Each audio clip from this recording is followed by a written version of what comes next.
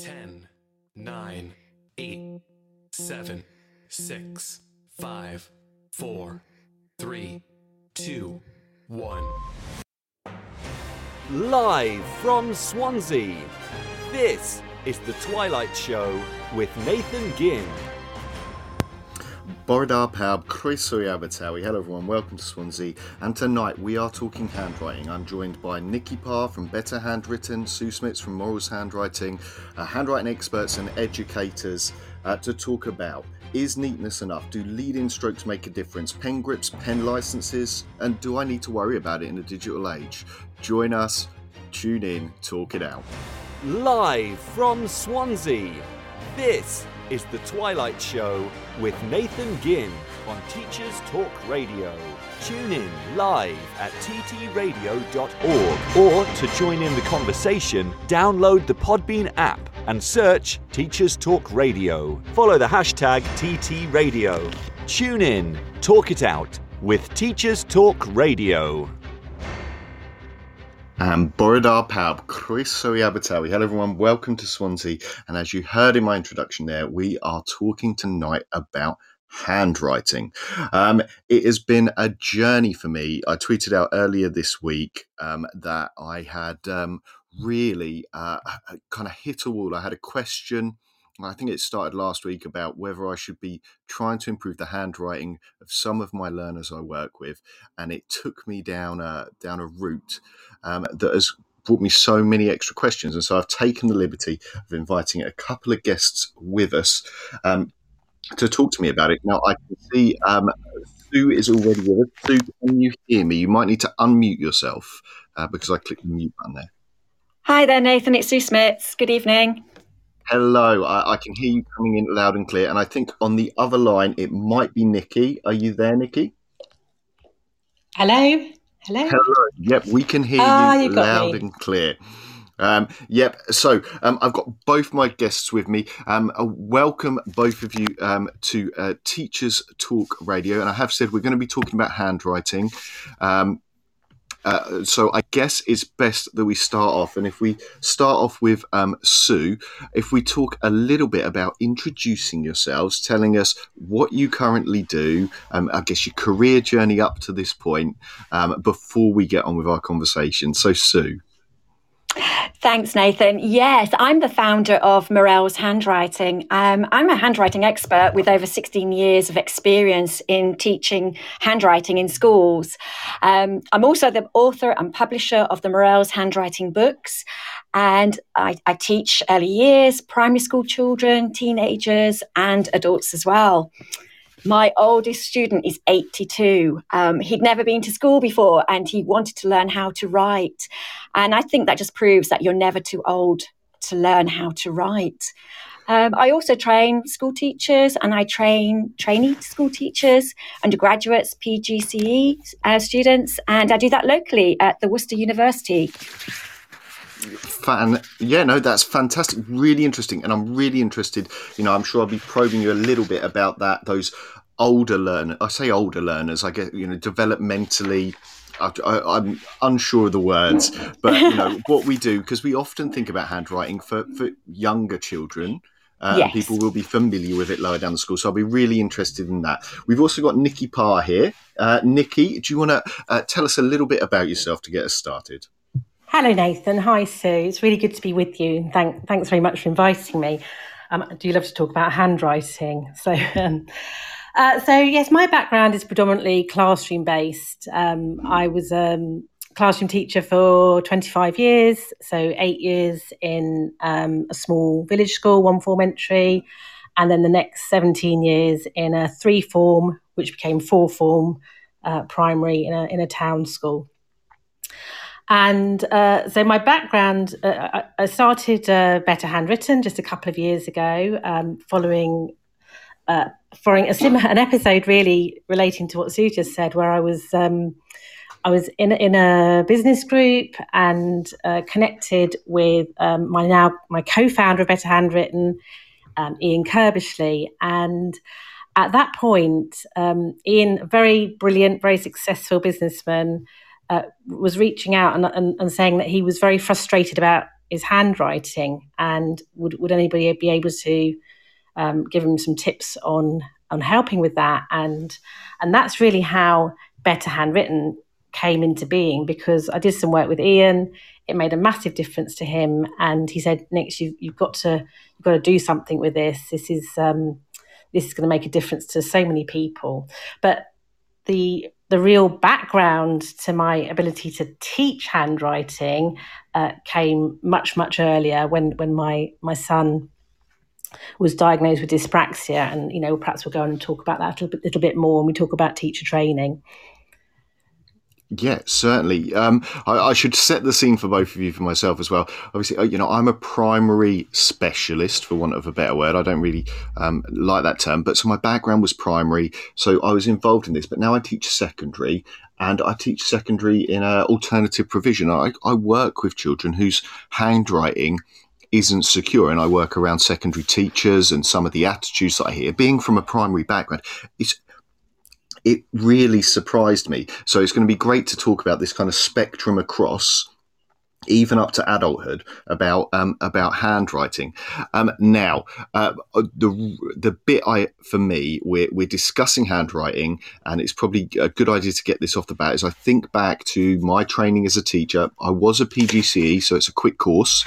I don't remember much guidance specifically about handwriting, and as I say, with regards to secondary, when I talk to people, and I've asked put some questions out there online whilst trying to research handwriting, and it seemed to be that there's an attitude that it's not important, or as long as it's legible for the exam marker. What are your experiences, and we'll start with Sue again, of attitudes and training that's in place for people with regards to handwriting? Yeah, there's really no formal training out there on handwriting, and certainly not in teacher training. I've been campaigning for handwriting to be part of the initial teacher training for quite some time now. And I believe that Worcester University are the first to create a handwriting module for trainee teachers. I would really love all universities to have this handwriting module. I think it's something that's missing in teacher training. And those that do some handwriting, it's only for a very short time. It's interesting when I ask teachers where they've learned how to teach handwriting, they usually say that they've watched another teacher teach it, or they're teaching from their own school experience. And that's really shocking, because they're teaching the next generation of writers. And for me, a teacher can only teach handwriting to the standard of which they have been taught. And if that standard is not correct, then they'll just continue to teach handwriting incorrectly to every child they teach. And it's just simply wrong. This is not how we should be teaching handwriting. With regards to secondary schools, the important thing there is legibility. Students are really not required to have joined-up handwriting, or cursive, as people call it. And they will not be penalised for printing, which is just unjoined letters. I work with a lot of secondary schools, training the teachers how to teach handwriting and unpicking their handwriting problems. And really, it's writing speed and legibility is their main concern. Most secondary school teachers reach out to me to actually unpick the leading in stroke. That's their biggest area of the focus at this moment in time. They've got a lot of... We're going to talk about leading strokes certainly a little bit later on. I'm going to put it out there early on that I was a deputy head of a school, and we did introduce them at the time, and we'll talk about it further down about how that happens. But it's really interesting for me to hear you talk about. I would say my experience is that it's not necessarily an area that's maybe as evidence informed as we are with phonics, or we are with other things. My experience would be similar to what you've described there, of it being kind of handed on in a kind of, word of mouth kind of way, that this is how we do it, and misconceptions, I think, maybe build up there, or people think it's the right way to do it. Now, Nikki, what's your sort of experience of teachers and the amount of training they've had, and the attitudes towards handwriting? Yeah, well, absolutely. As Sue said, there is very little, if any, training for teachers, and that's really quite shocking, given that it's acknowledged in government documents that learning to write the process is very complex. My personal experience, when you talk about being PGCE trained, Nathan, and having very little input, but I was on a 4-year teaching degree, and I had no training on teaching handwriting at all during that time. I always had a love of handwriting, and so one of my early memories is getting into school very early, missing the motorway traffic, and I would spend the first half hour preparing my whiteboard, literally ruling lines on the board and writing handwriting practice. At that stage, that was the habit, the routine that we were in. So because it was a natural passion of mine, I always wanted to do handwriting. But my real training of handwriting came through my desire to support my son. So my son's 25 now, but he was diagnosed with dyspraxia when he was 4, and the writing journey was sort of later down the line. Before that, he had to learn how to speak, and of course, and then I was helping him with reading and writing. And for listeners who aren't really aware of dyspraxia, because many people still aren't, the way that I described it at the time was it's as if the messages from the brain don't quite get to their intended destination. So he couldn't form the sounds for speaking because his tongue wasn't moving and the muscles in his face weren't moving. And these were early indicators of a host of motor difficulties. And I knew that writing was going to be a real challenge. But the extent of his difficulties gave me access to the most amazing range of professionals. And it was really through the occupational therapist at the time that I learned how to teach handwriting. And there is so much that would benefit teachers, in terms of background knowledge that would really help them support practical activities they do.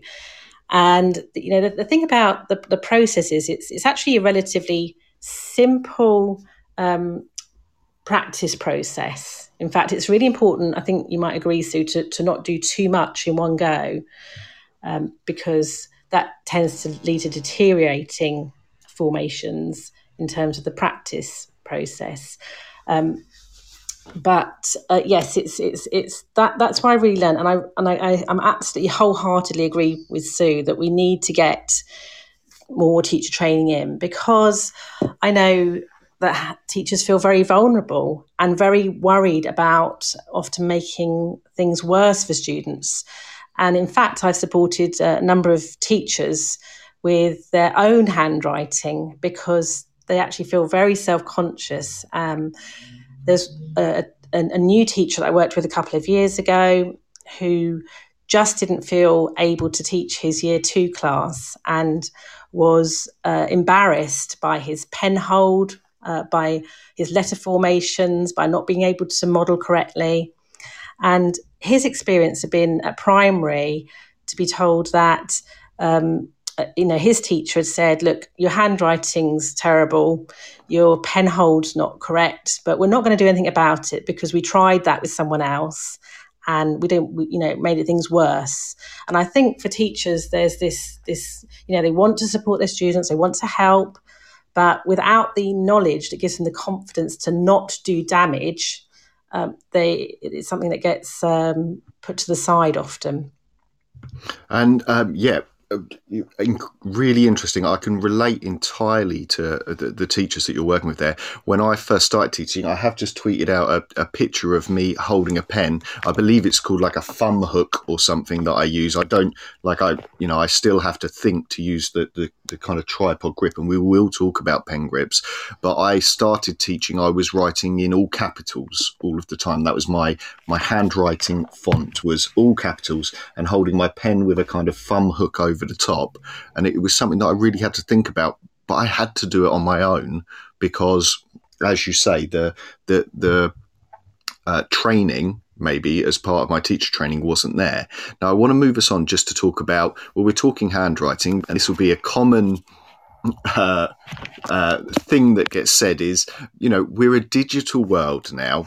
Why, and we'll start with Sue here, why is handwriting even a thought about? Why should we be dedicating time to it when it's all digital mice and keyboards now?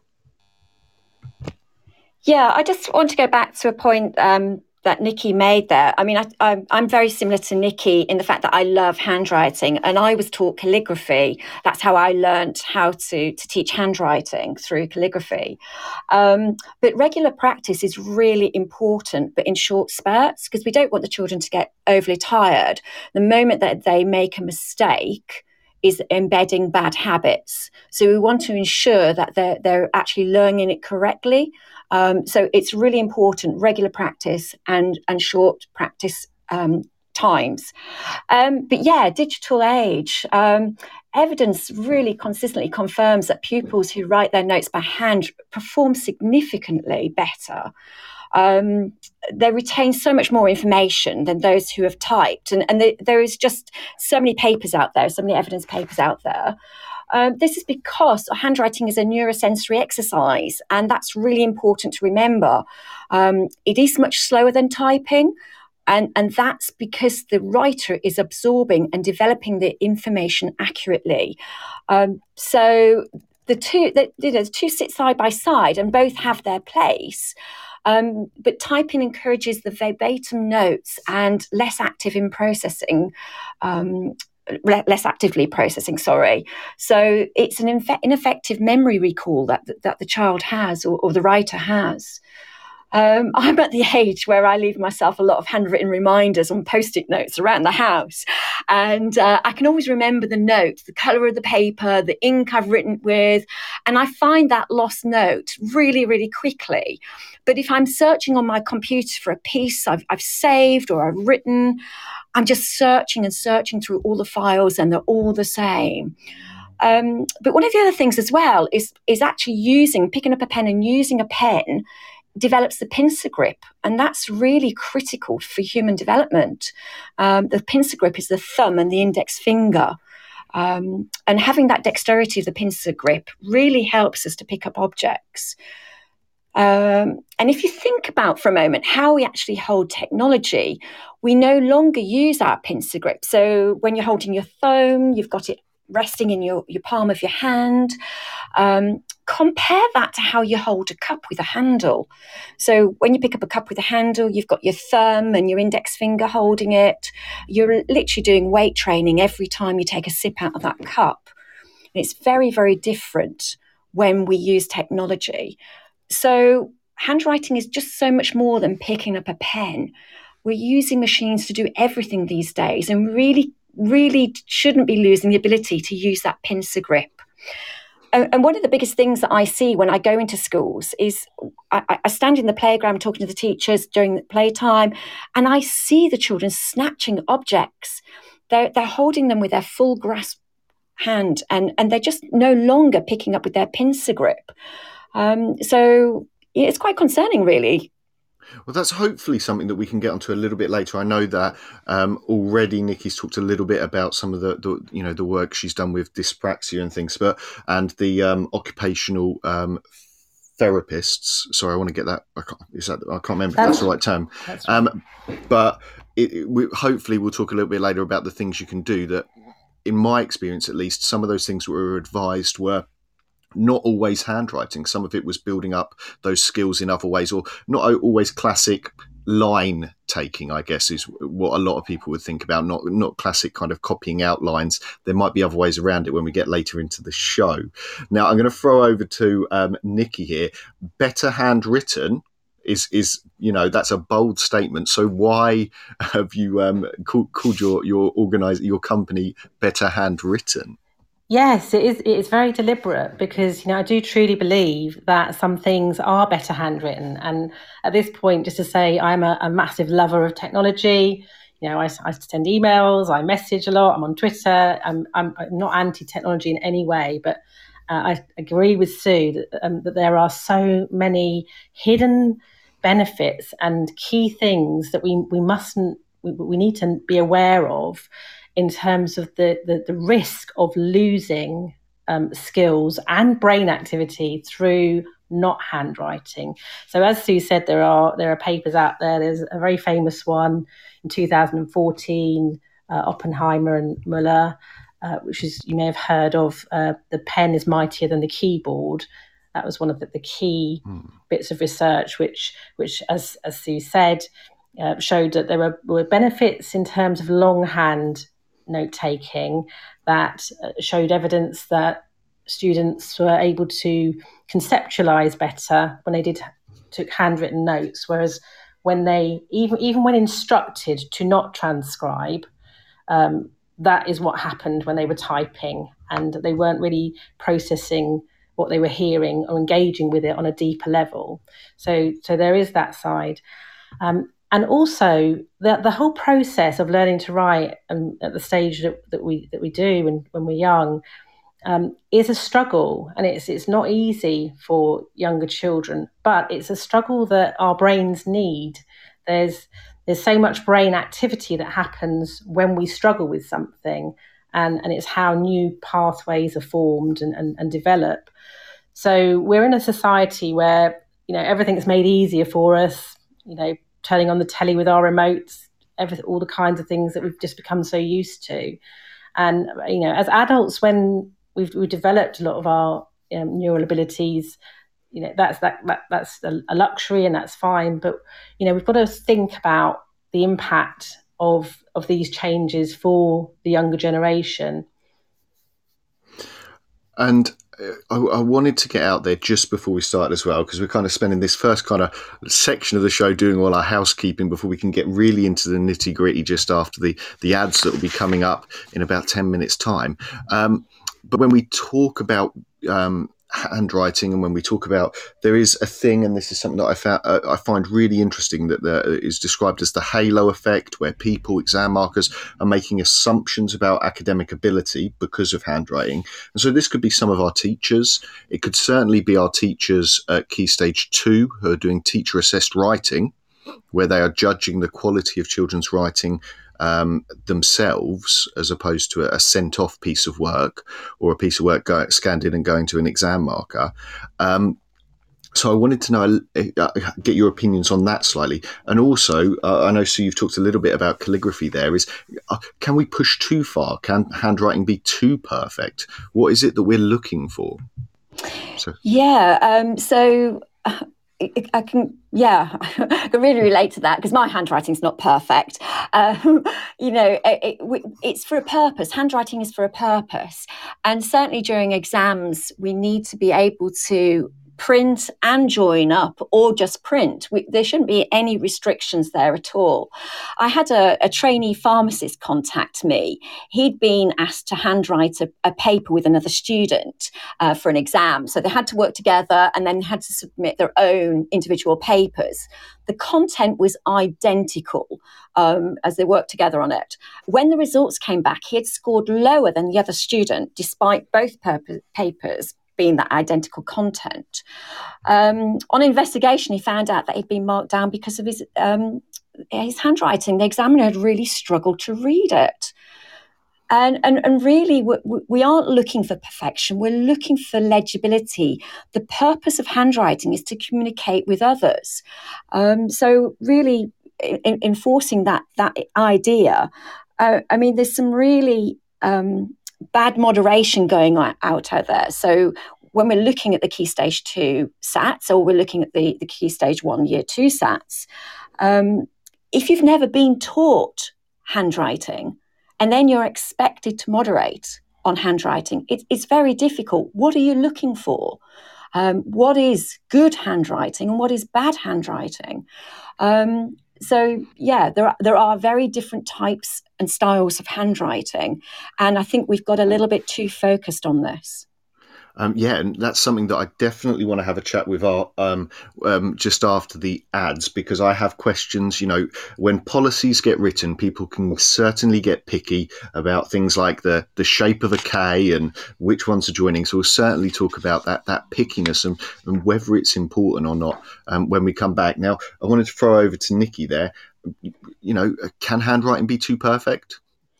Yes, I absolutely think it can be. But before, I just like to say about exams as well. I think you're absolutely right. I think even with the best intentions, examiners and markers do their very best to decipher handwriting. I absolutely believe that they will do that, and if they have trouble reading some responses, then they will pass that on and try and get somebody else to check.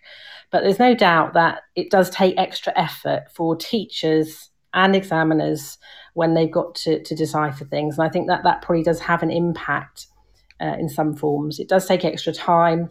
Everybody's under time pressures. And there is probably an unconscious judgment about handwriting in terms of it's still unconsciously or seen as a lack of effort, and it certainly isn't that at all. I very much think about the students. It's not just even about the teachers and examiners, what they see. It's how the students feel. And through surveying and through talking to students, particularly at secondary age, there is massive anxiety for them about whether somebody will judge them unfairly or and we do know now that anxiety takes up part of working memory. So if students are going into exams feeling anxious, then they're not going to have the full capacity they need to retrieve the knowledge to show what they're communicating. So I think it's a really important issue, and that's why I think we should be getting handwriting clear and automated at primary, and we'll talk more about that after the break. But also, understand that anxiety, and I think there's still work to do at secondary in terms of that too. So, in terms of perfectionism, I sort of have a very personal story here, which relates to my daughter, and she's given me permission to share this. It's actually, I relate it in one of my blogs, but she was young when I wrote the blog. So she has beautiful handwriting, and what happened for her through primary and secondary was that she was continually praised for her beautiful presentation, and it developed into almost like quite an obsession where she felt that she had to keep that up all the time. It had to be best standard all the time. And at primary, she managed that quite well. When she went to secondary and time pressures became increased and the volume of writing was so much more demanding, she couldn't let go of that need for it all to be her best. And without me knowing, what she did for a period was she would set her alarm for the middle of the night and then get up and rewrite her work from the day, because she had to have it. She couldn't hand it in without that. And I really, it was an awful thing, because what happened was she burnt out at the end of year 8 and then had quite a significant amount of time off school because she just couldn't go back to that level. And I think that we often miss perfectionism. We reinforce it, unwittingly, with the best intentions. And there's a great book that I don't know if you've read or heard of, the Chimp Paradox, by Professor Steve Peters. And there's a really good example he gives in that about how it's so important that we value our students and our children for who they are first. And even though I'm looking very closely at handwriting with students, whenever they do even just a simple sentence for me to sort of apply what they've been practicing, I always comment on the content of what they write first. That's always the most important thing, engaging with them, talking, responding to what they've said, and then we look at the handwriting. So, yes, I think it's a really important thing that we don't talk about enough and that we need to be aware of. Well, thank you for sharing that. Now, when we come back, we are going to quickly go to the ads. When we come back, I'd love to pick both your brains just about what it is we're looking for. We talked about there about, being focused on a neatness, which I think is an easy way out, maybe a parent's way that they might be looking at it, someone who isn't a teaching professional, and say, oh, well, it's got to be neat because it's got to be neat. So we'll talk a little bit about what we are looking for, and then hopefully we'll go through kind of chronologically from the early years up through to secondary, talking about the developmental bits. So I will see you both on the other side of this quick ad break. Thank you. Are you looking to take your phonics practice forward? Then Little Wandle Letters and Sounds Revised is the programme for you. Created by two schools with an excellent track record in phonics, Little Wandle Letters and Sounds Revised will help all children become readers and ensure no child is left behind. The programme offers complete support for your phonics teaching, alongside classroom resources and fully decodable readers from Collins Big Cat. To find out more, follow @LettersSounds on Twitter, Facebook and Instagram, or join a free briefing by visiting littlewandlelettersandsounds.org.uk. Teachers Talk Radio is delighted to support Winston's Wish, the UK's childhood bereavement charity. Winston's Wish supports children and their families after the death of a parent or sibling. They provide emotional and practical bereavement support. Expert teams also provide online resources, specialist publications, and training for professionals. Find out more about Winston's Wish and pledge your support at www.winstonswish.org. Live from Swansea, this is The Twilight Show with Nathan Ginn on Teachers Talk Radio. Tune in live at ttradio.org, or to join in the conversation, download the Podbean app and search Teachers Talk Radio. Follow the hashtag TTRadio. Tune in, talk it out with Teachers Talk Radio. Borodar Pab, Chris Oyabatari. Hello everyone, welcome to Swansea. I forgot to give you my weather update at the start of the show. It's not really been raining as much as it normally is raining, although it's cold and wet as usual. So there's my little weather update. South Wales, it rains, unfortunately.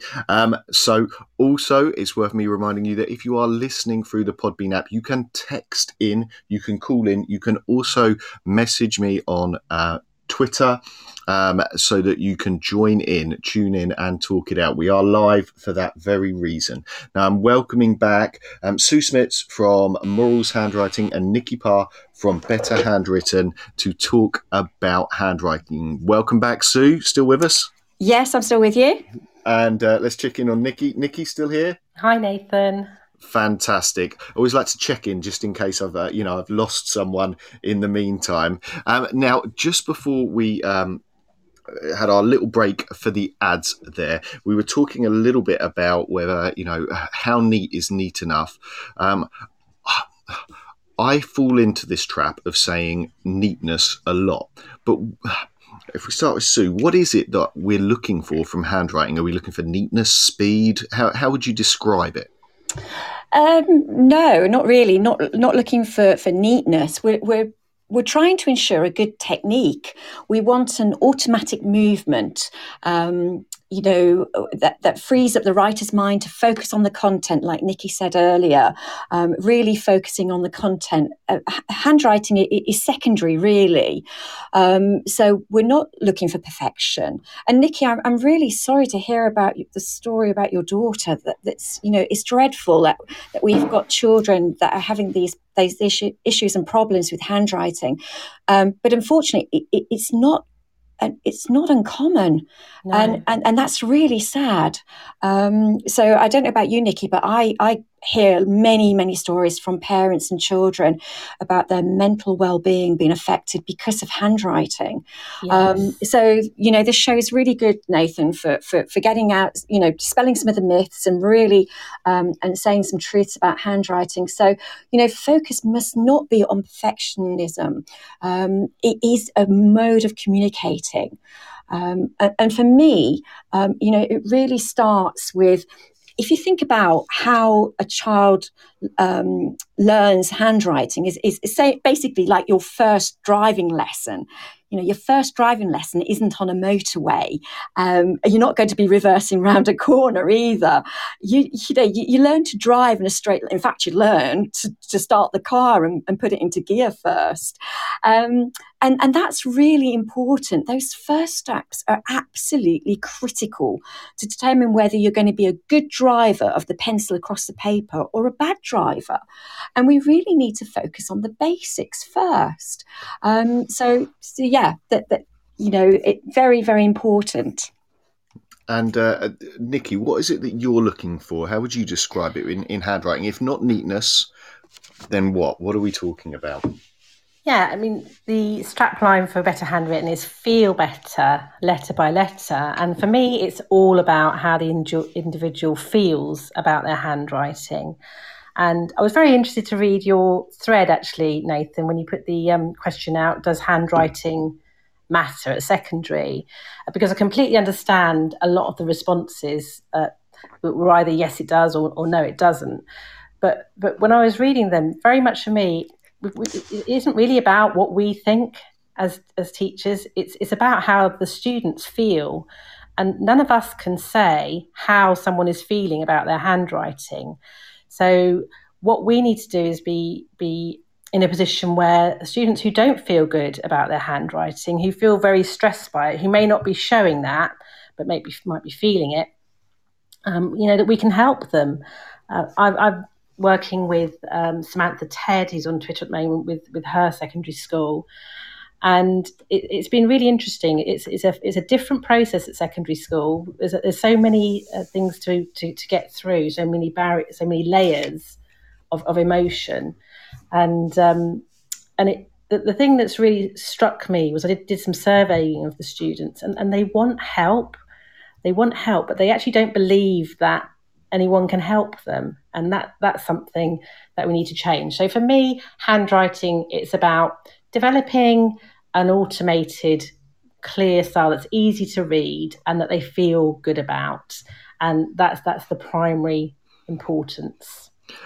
Now, I did say I wanted to talk chronologically, but I'm going to switch one of my questions around with both of you just because it's taking it on it. And I'm revealing behind the curtain to all our listeners that I do prepare some questions in advance. It's not a free-flowing discussion. It is fairly free-flowing. But I just wanted to ask them, we talked about this kind of expression of self and feeling confident. And I've had a text in from a teacher who's also a parent who was... They said that they were asked to stop helping their child because the parent was doing well. They say also the pen grip, but we'll get onto that maybe a little bit later. But they were saying about the letter shape. Now, what I remember very much when I was a primary deputy head, and we were looking at changing our handwriting scheme, for want of a better word, that there was a very big debate about which letters we chose, and then an enforcement. I will say it wasn't as bad as that for our listeners, but there was some form of, this is the correct way to do a letter K. And I picked that as the example because it's one that always sticks out. I think there are probably some other ones like that, like a Z maybe, and other things. But when we are discussing those things at primary, is there much difference that? Does it matter if my K's are wrong? Should I be correcting children? If we start with Sue. Yeah, it's interesting. I hear a lot of parents actually saying the same sort of story, Nathan, that they've, either they're helping too much with their handwriting or they're not helping enough with their handwriting. Lots of people have very strong views on the different types of letter shapes, and the K is the particular one. I really don't believe we should be saying that one size fits all, nor forcing children to write in a particular style. We're all individuals. Not one size fits us all. So, it all depends on what works for the child. And as Nikki was saying about her child, they've got difficulties, then we should be finding the easiest one for them to do. I just believe that we should be teaching, writing from the correct starting point as the main importance, rather on the shape of that letter and how it looks. My handwriting books use the Sassoon font. It's an easy reading font. The lowercase k is like the capital R, and it makes joining the K to another letter much easier. But I think we just have to focus on the individual and what's right and best for them. So you wouldn't necessarily be kind of unpicking or sort of saying, no, if a child had already established a different one, unless it was maybe causing an issue because they were doing it in a way, you wouldn't say, hang on, let's go to this other font. Yeah, absolutely. If it's legible, if you can read that letter and you can see it's a K, then there's no problem. If it looks like a capital P, then you need to change it. So it's about how we interpret that letter and how easily we can read it. I do, I love this idea of a kind of handwriting being an expressive thing, as Sue was talking about, that it's your voice. And I quite like then that your voice would have its own inflections. I have picked up historically from where I grew up my own things, and I will say I messaged a teacher online, a graphic designer, Oliver Caviglioli, because his ampersand, the and symbol, I loved, and I had to message him and ask him, and I have affected that into my handwriting. It is an affectation because I'm an adult and I can handwrite to some extent. But Sue, what are your feelings on if there is a correct letter, shall I say, or should schools be enforcing these are our letter shapes? Well, if we're talking about the leading in stroke, then no, definitely not. But if a school has got, say, for example, a set K that they're using, and you've used that example, which is a really good one.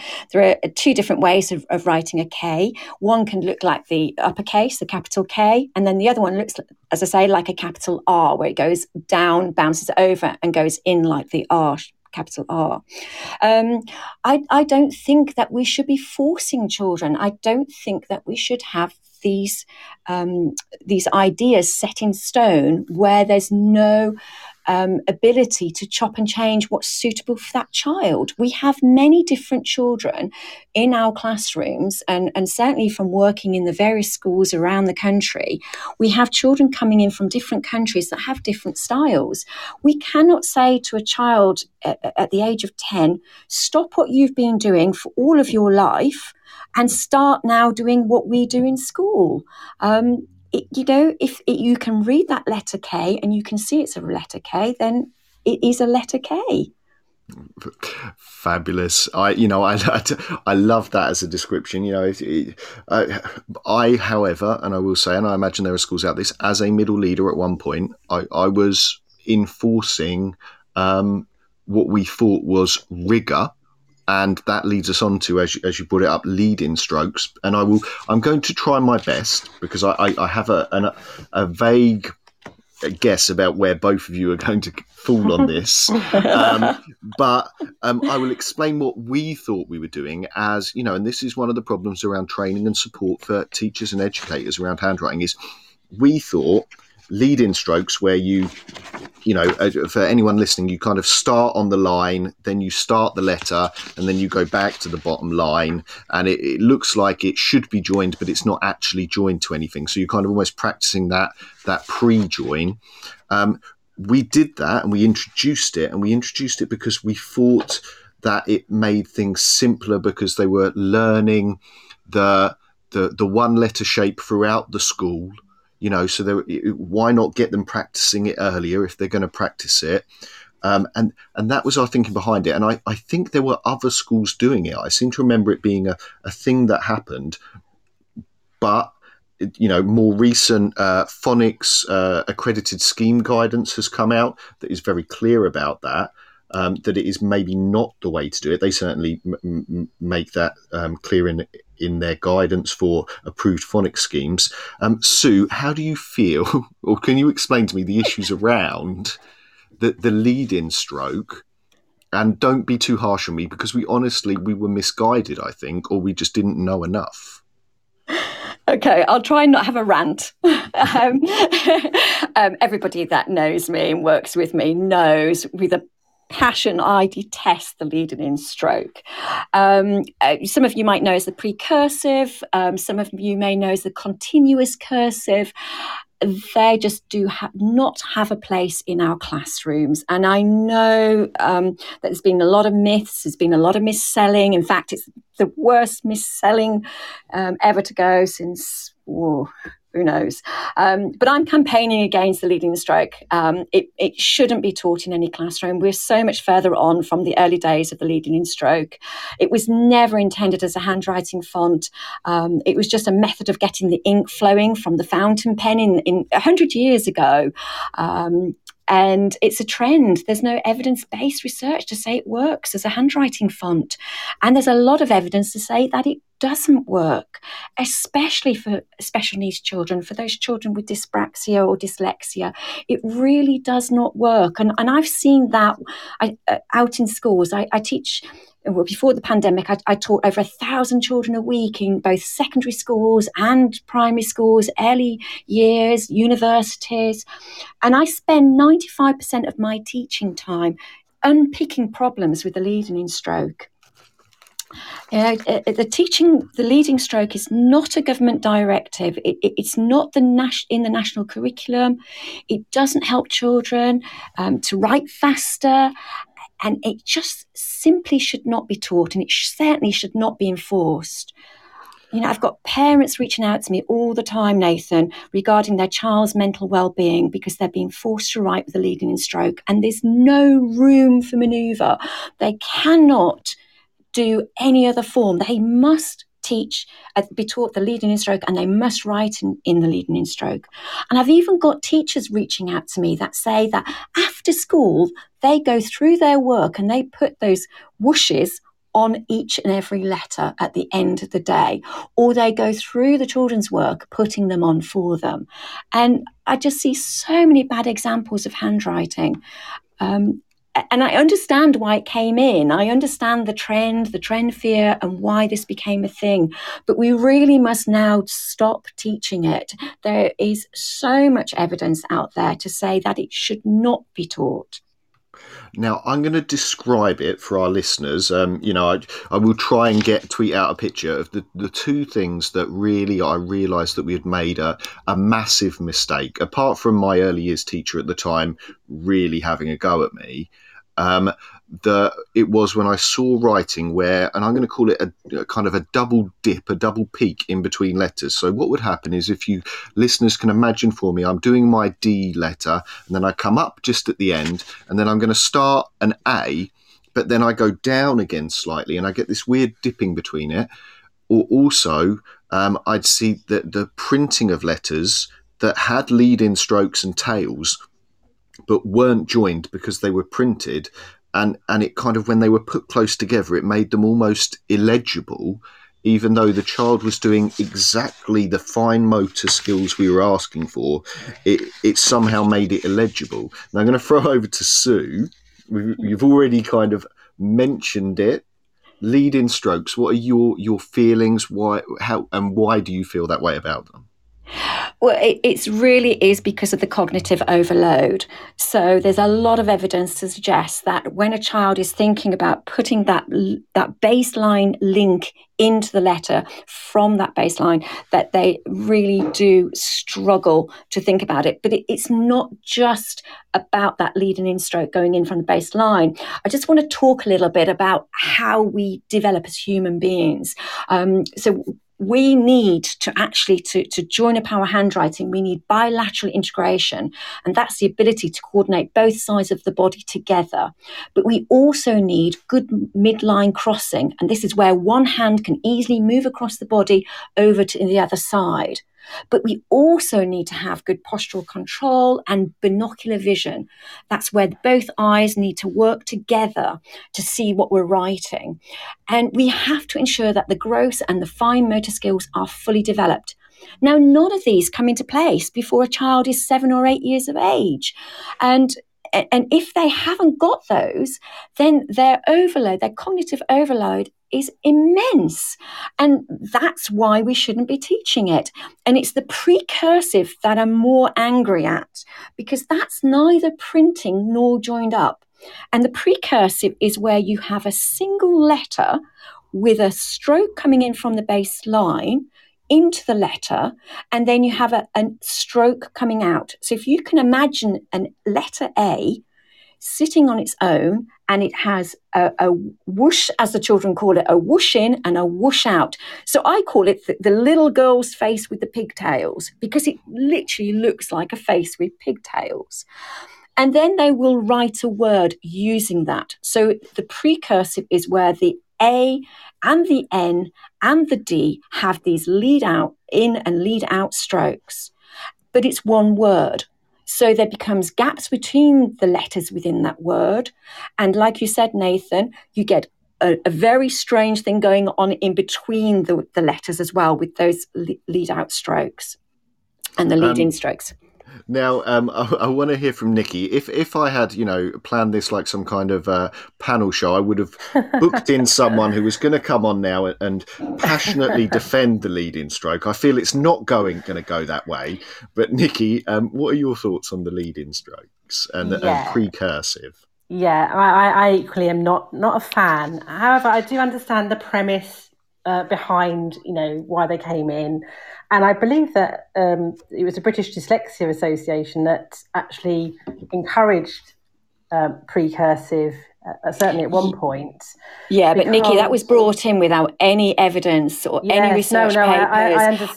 I understand that, Sue, but I think that's why people took it on board so easily.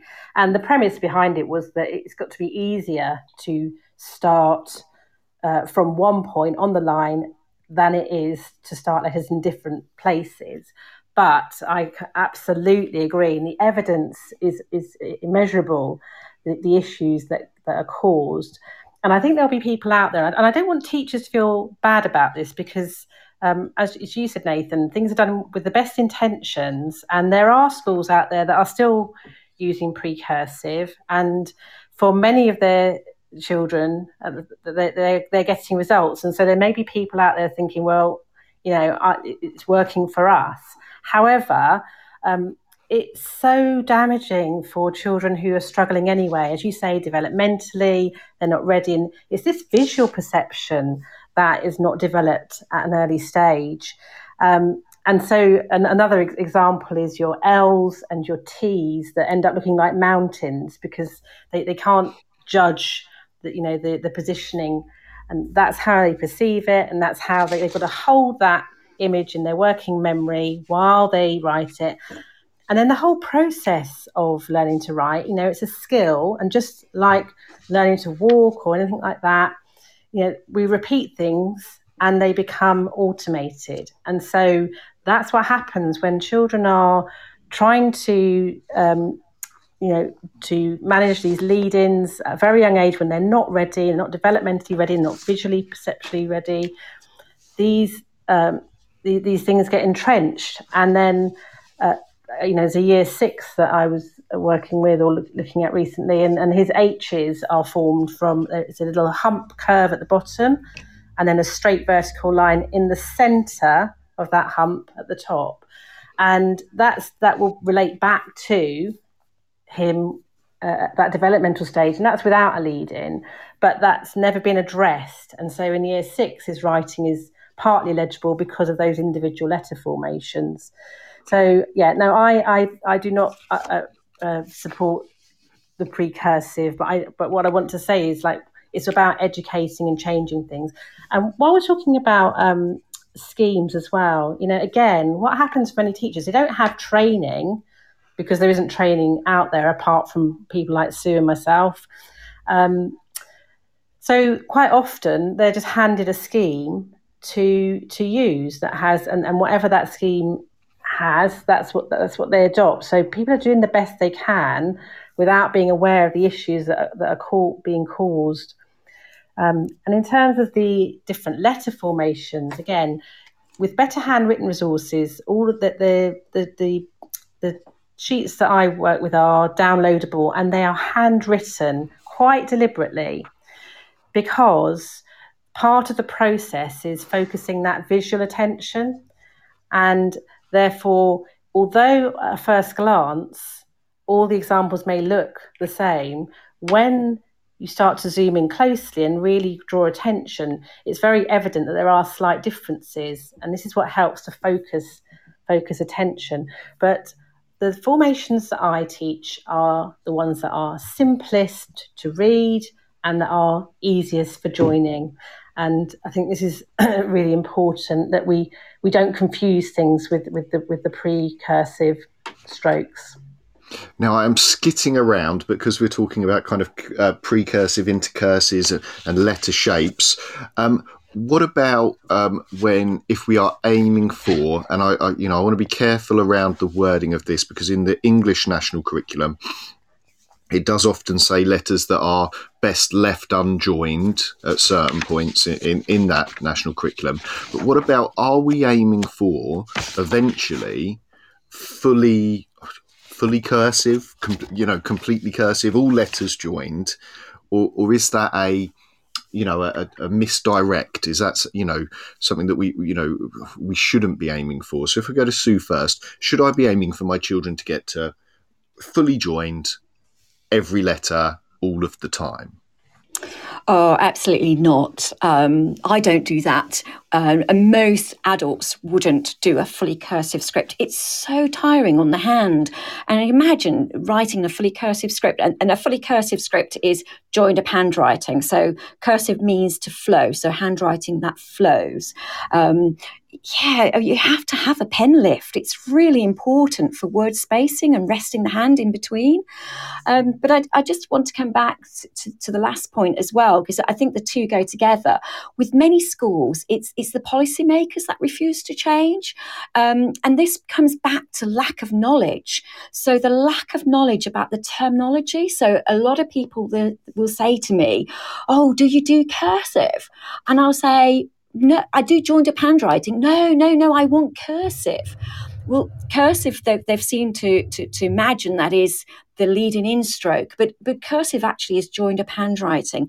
And it definitely is clear in the national curriculum that cursive or joined up handwriting should have a pen lift. Children should know when letters shouldn't be joined. And that is to lift your pen and to have a rest of your hand in between the words in a sentence. That will help with placing the words on the paper. And also it prevents the cognitive overload. And when you're talking about placing it on the paper, are you talking about that kind of drift that we might sometimes see as teachers where, a joined up writing might fall off the line and kind of disappear, or might start floating above the line? That's potentially what can happen. Oh, that's something very, very different. When you have that, don't worry. So when you have handwriting that's coming down below the line or drifting up below the line, that's because of the muscle movement. That's the pincer grip is not working. The dexterity in the pincer grip, the thumb and the forefinger, that's not working correctly. And that's basic exercise. And that's really important when children have been growing and they've had a growth spurt, which there are 3 major growth spurts in a child's life. What happens is those muscles become very tight in their arm, and those that pincer grip really fails to work properly. Just needs exercising, building back up again. It's really, really important that we make sure that the technique is right there. So that's where we go down, but the fully cursive is when the actual words become one. So there's a very little finger space in between each word. Okay, I see where we're coming from. Now I'm going to throw over to Nikki. Nikki, how much joined is joined enough? Is that even a sentence? How cursive are we getting? Well, what I do is, I believe that during the primary phase, that's our opportunity to teach children how to join. And so I work very much on pairs of letters, building into whole words. And the premise is that we want to give them that skill, how to join, but when they get to secondary, as Sue said, we ourselves as adults don't write in fully cursive. So part cursive has been shown to be the most efficient type of handwriting. And so you're not always taking your pen off for every single letter and placing it, but you equally, you do when you need a break, when you need that sort of natural unconscious break when you're writing. So yes, it's getting those that using the window at primary to teach and establish an automated style that where they know how to join, but not make, we need to be more relaxed about it, not making a big deal about every letter joining. As the guidance says, not all letters are easy to join. So the purpose of joining them is to have that flow that makes it easier. And if something isn't easy, then we don't need to force that. I'm really glad actually that you mentioned lines, because this is where my approach absolutely begins, with the lines. We so often forget to teach children and to draw their awareness to the lines. And so you will often, a lot of the time, it's where I always start, because a lot of the time you'll see children that are writing between the lines. And essentially that means that there isn't the space to show that distinction between tall and small letters that makes them easily readable. So, for example, with letters like N and H, it does matter, the back of the H is really important. It's tall, and the N smaller. So if there isn't space because of where they're positioning their writing, then that makes it much harder to read. So I always begin with use of the lines. Similarly, and you may remember this, Nathan, like when in terms of using the margin, the line at the left of the page, again, often we forget to teach children to be aware of it. And what happens is you often get that drifting of their writing, it sort of drifts away from the margin. And then you often see where they suddenly realise that and go back towards it. And really what's happening, again, visually, they're not aware of that margin, and they're using the writing on the line above as their, unconsciously as their marker. And that's why it starts to drift away. So, yeah, use of the lines is absolutely crucial in terms of it making it as easy for them as possible. Now, the other part that I wanted to bring up that will often be said, and well, hopefully not often be said, but is a kind of cliche thing to be said, would be you're not holding your pen correctly. You're not holding your pencil correctly. So my question, and first of all to Sue, is why does it matter? And what are we looking for? You've already talked a little bit about pincer grip earlier with the thumb and the forefinger. But when it comes to writing, people talk a lot about holding the pen correctly. I know I don't, but why? Why should I? Why does it help? What are we aiming for from the children? Oh, gosh, pen grip. Have you noticed on TV how many people are holding their pens in a very, very strange grip? It's really shocking. And I'm amazed always when handwriting teachers have a very poor pen grip too. It's like saying, do as I say, but don't do as I do. So I just don't think there is an excuse out there for teachers to not have a great pen grip. Right-handers can get away with a poor pen grip, but it's much harder for left-handers. But I go back to driving the car, and this is why we shouldn't be teaching children to join up too early. I just really believe that, the primary years are for the foundation stages. Good postural control, good midline crossing, good binocular vision, good auditory and sound processing, and really focusing on good pencil control and grip. These pre-writing skills for the young children, right the way up to year 3. I don't think that we should be joining before year 3. I know the National Handwriting Association agree with me on this. I just think that we have to let children be children. And so working on the pen grip is really, really important. And we have to wait for these development stages to come through first. Like I say, right-handers can get away with very poor hooks for the writing with. But I work with Mark Stewart from Left and Right, and we have been campaigning for the specific teaching for left-handers on the ITT, left-handers have the added difficulty in their technique, and just a few minutes to help correcting their grip can make such a positive difference and change lives through their academic achievement. I think pen grip must be much more of a focus, and not just in the early years. It's great just teaching them to hold a pencil in reception and year one.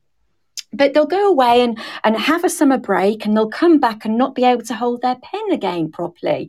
And I hear so many teachers saying, well, I fixed it, I tried to, and it worked, and now it doesn't work. Well, that's because they've had a growth spurt. They've lost control of those muscles in the 6-week holiday.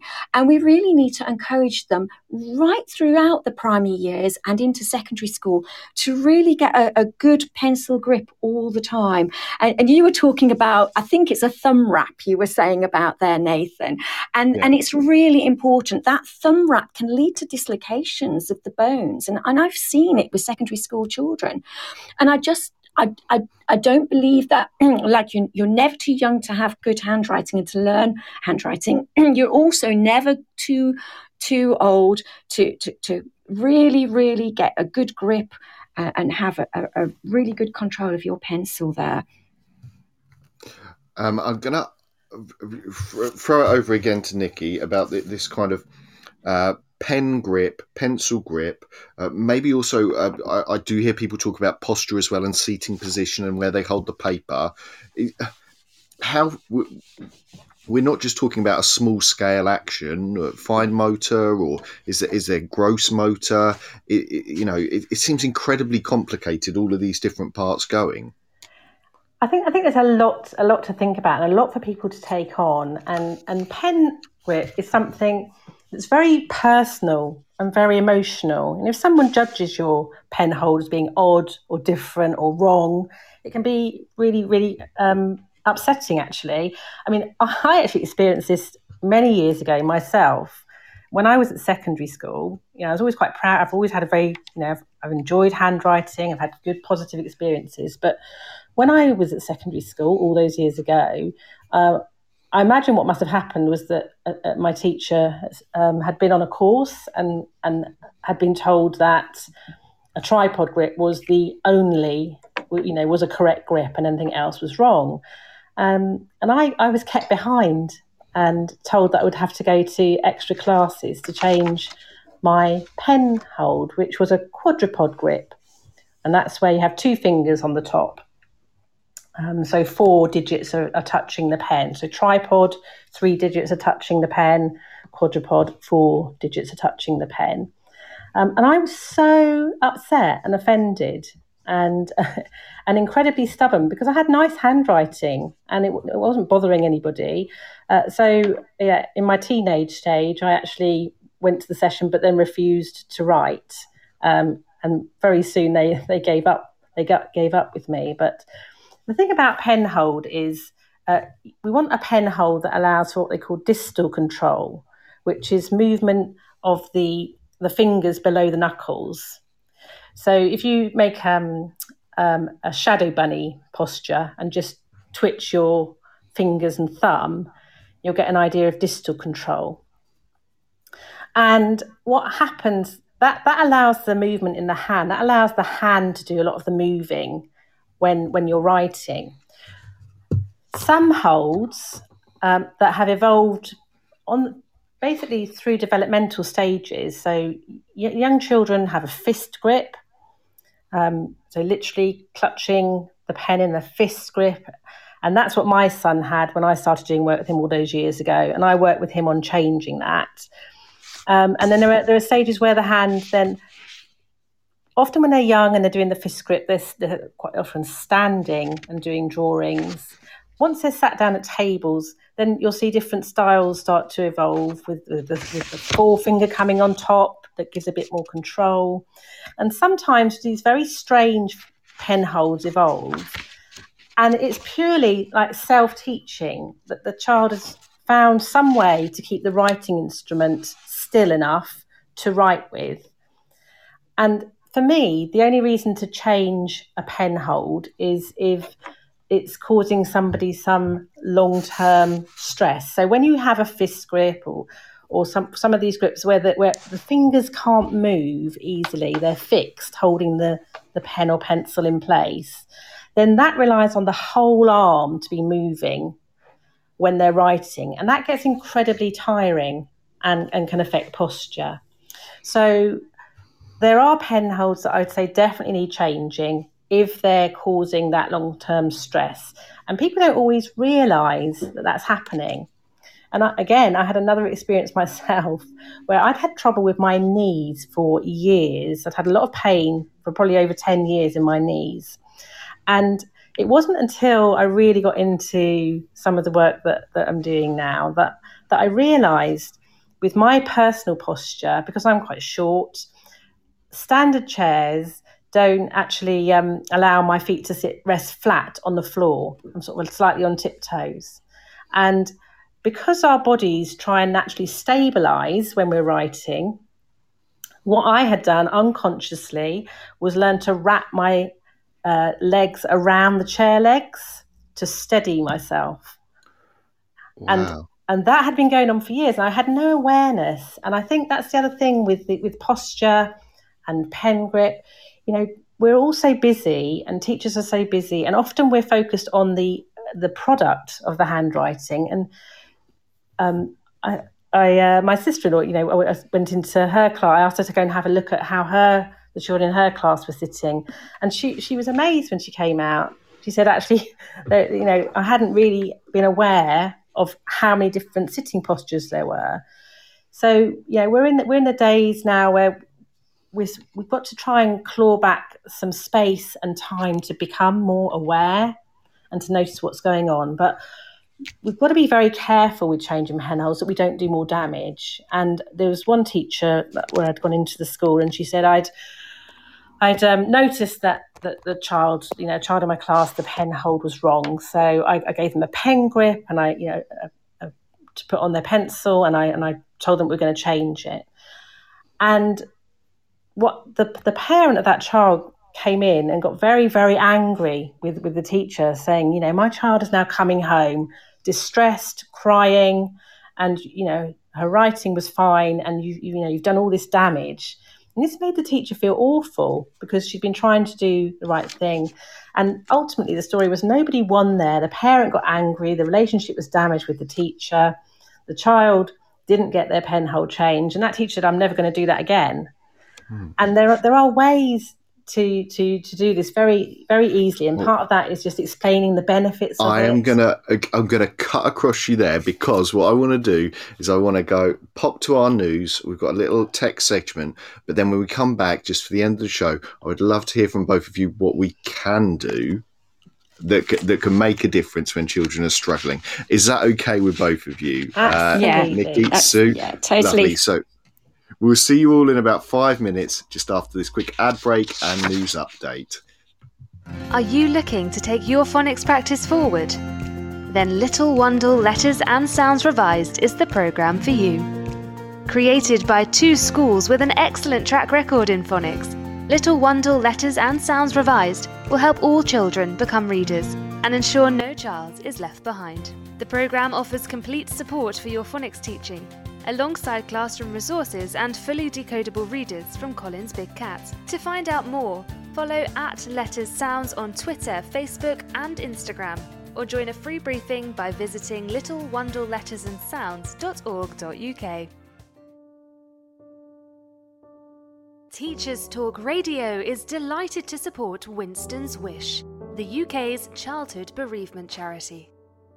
Winston's Wish supports children and their families after the death of a parent or sibling. They provide emotional and practical bereavement support. Expert teams also provide online resources, specialist publications, and training for professionals. Find out more about Winston's Wish and pledge your support at www.winstonswish.org. This is Teachers Talk Radio, and this is Teachers Talk Radio News with Gail Glenn.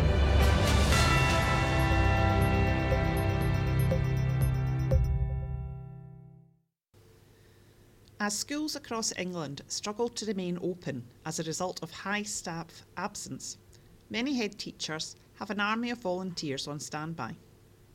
Nadeem Zahawi has stated that 8.5% of teachers are in isolation currently, and the Department for Education is working on plans to cope with possible absenteeism of up to 25%. Vicky Bingham, head of South Hampstead High School, said she is building an army of helpers in case of need. She tweeted, "Everyone is so kind. We've even got a hierarchy for the Ghostbusters, who are you going to call moment, for our cover supervisor. We had so many different types of kind offers, I decided to prioritise them for him. All volunteers will need to receive a DBS check to work unsupervised in schools."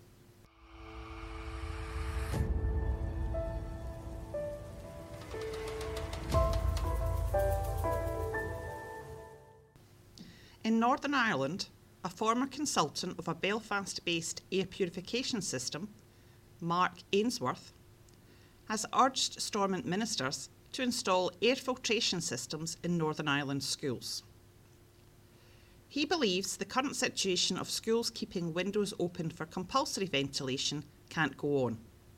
He told Belfast Live, "My main concern is that children are sitting in freezing classrooms with their coats and hats on because they're so cold. The whole thought process early on in the pandemic was focused on keeping doors and windows open for ventilation. But you wouldn't expect someone sitting in an office to do this, and yet it's what we're asking of our children. Schools need to close the doors and windows, put the heating on, and have an air purifier at the back of each classroom. The HEPA filtration in these units can contain all the COVID virus in the air and allow children to sit in a normal classroom. Our government is still talking about this while other countries are buying these units up." This has been your latest Teachers Talk Radio News with Gail Glenn.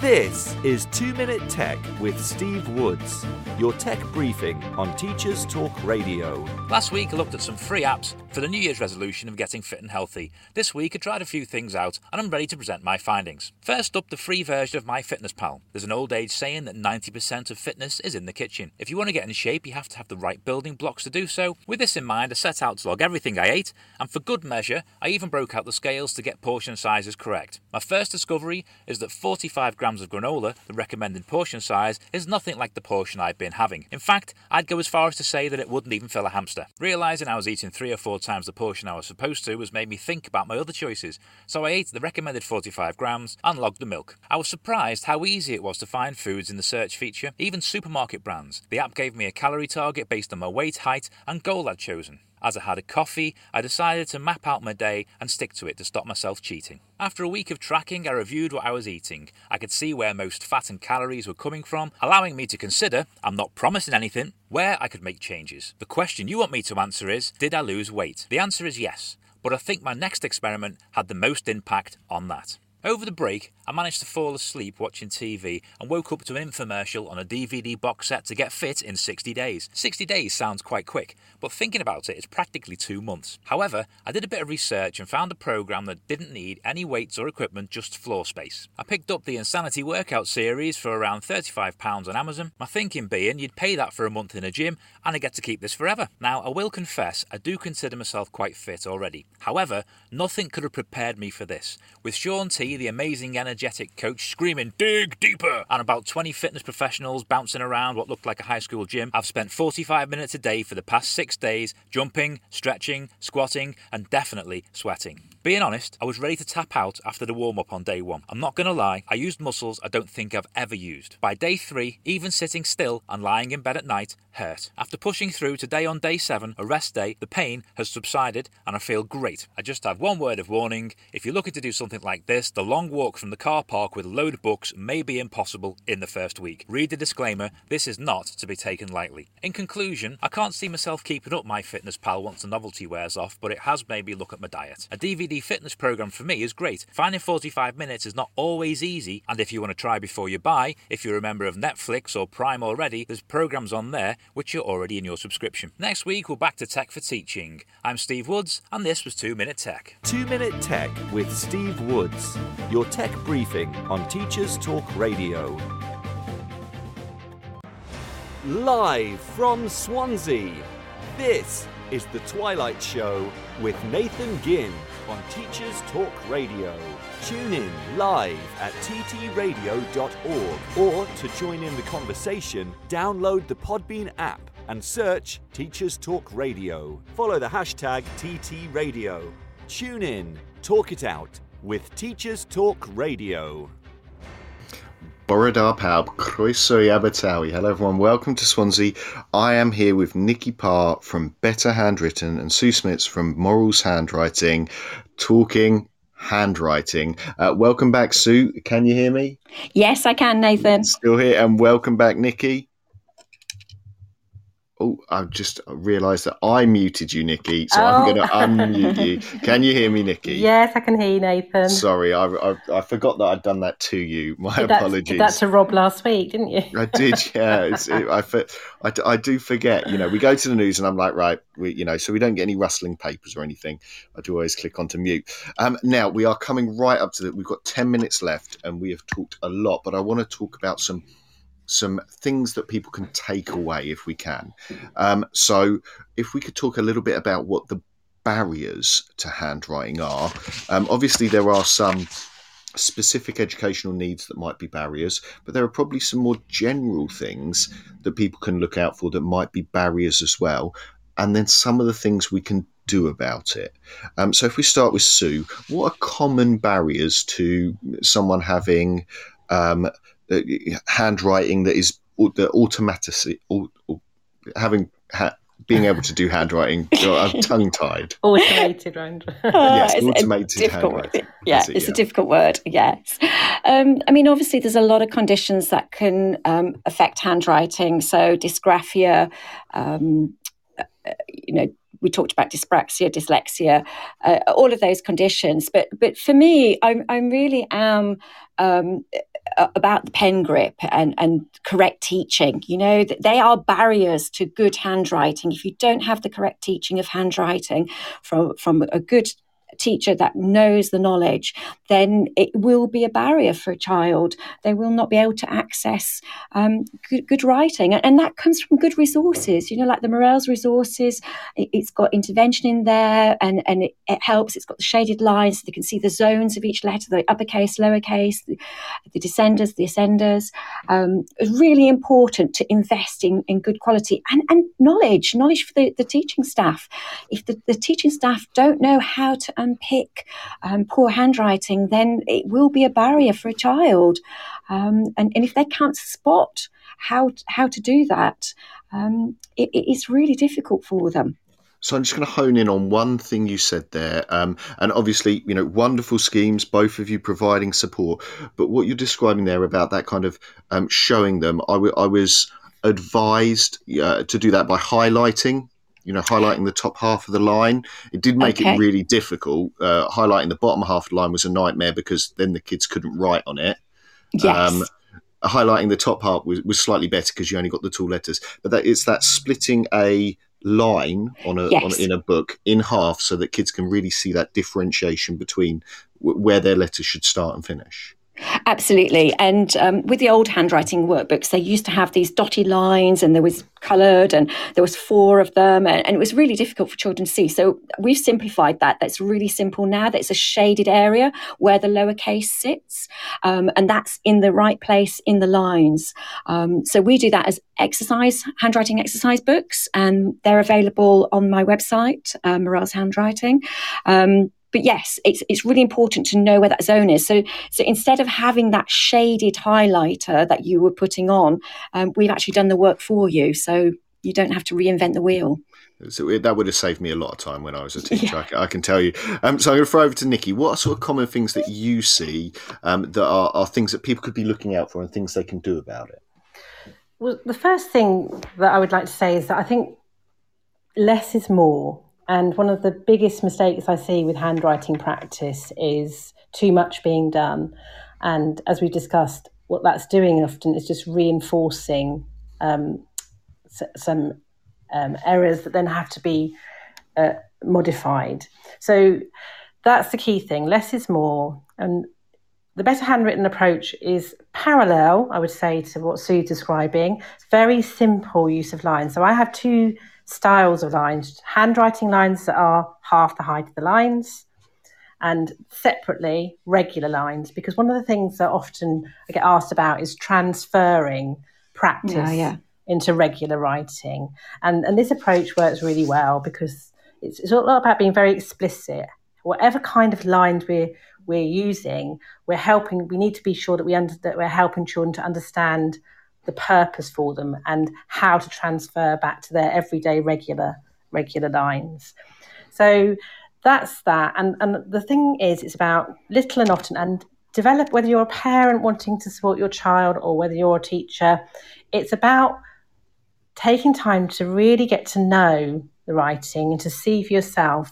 So this Friday, there are some free Better Handwritten guides coming out, starter guides, just helping with that beginning assessment process about noticing exactly what's going on now, because we can't change something if we don't really know what needs changing, and we need to break that down into manageable chunks.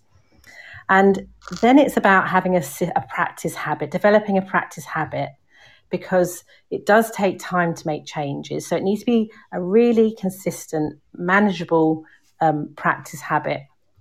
And that's going to that's what you'll find explained throughout probably both of our approaches is how to manage that.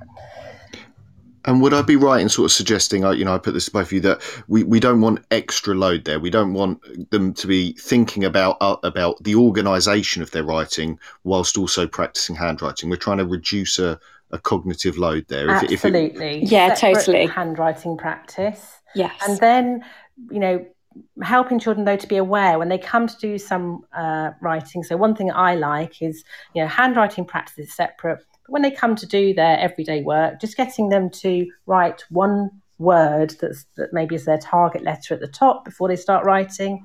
So that's bringing handwriting into consciousness a little bit before they get engaged. And then reflecting at the end and writing another word that has their target letter in at the end. And it's all about helping them become aware. This is totally the reason why we shouldn't be teaching phonics and handwriting together. And I'm campaigning to government about this, and hopefully they're listening to me, because the phonics are very, very different to the handwriting families, and we shouldn't be doing two tasks at the same time. So let's hope that is something that changes in the future. I don't know about you, Sue, but sometimes teachers say to me, we haven't got time to do handwriting because we're doing phonics. Yeah, and there's a missing of that link. But what I do often is, you do your handwriting practice, and then you've got a perfect resource to use to do some phonic work around what you've been doing in your handwriting practice. But it doesn't work the other way around. We've got to dedicate that to the process of handwriting practice very specifically, haven't we? Absolutely. I've got two pioneering schools in London that are absolutely doing that and using it the other way around, and it's working incredibly well. So we have to look to different ways of teaching, and this is knowledge, and this is why it's so important that experts like Nikki and myself are talking to teachers and training teachers and going out into universities. Universities open up to us so that we can come in and give you the value of our knowledge and our experience, so that we can help teachers to get it on the curriculum, to get it into the classroom, and to have really good teaching. And we've just had a text in there from one of our listeners saying, yep, keep phonics and handwriting separate. Totally agree.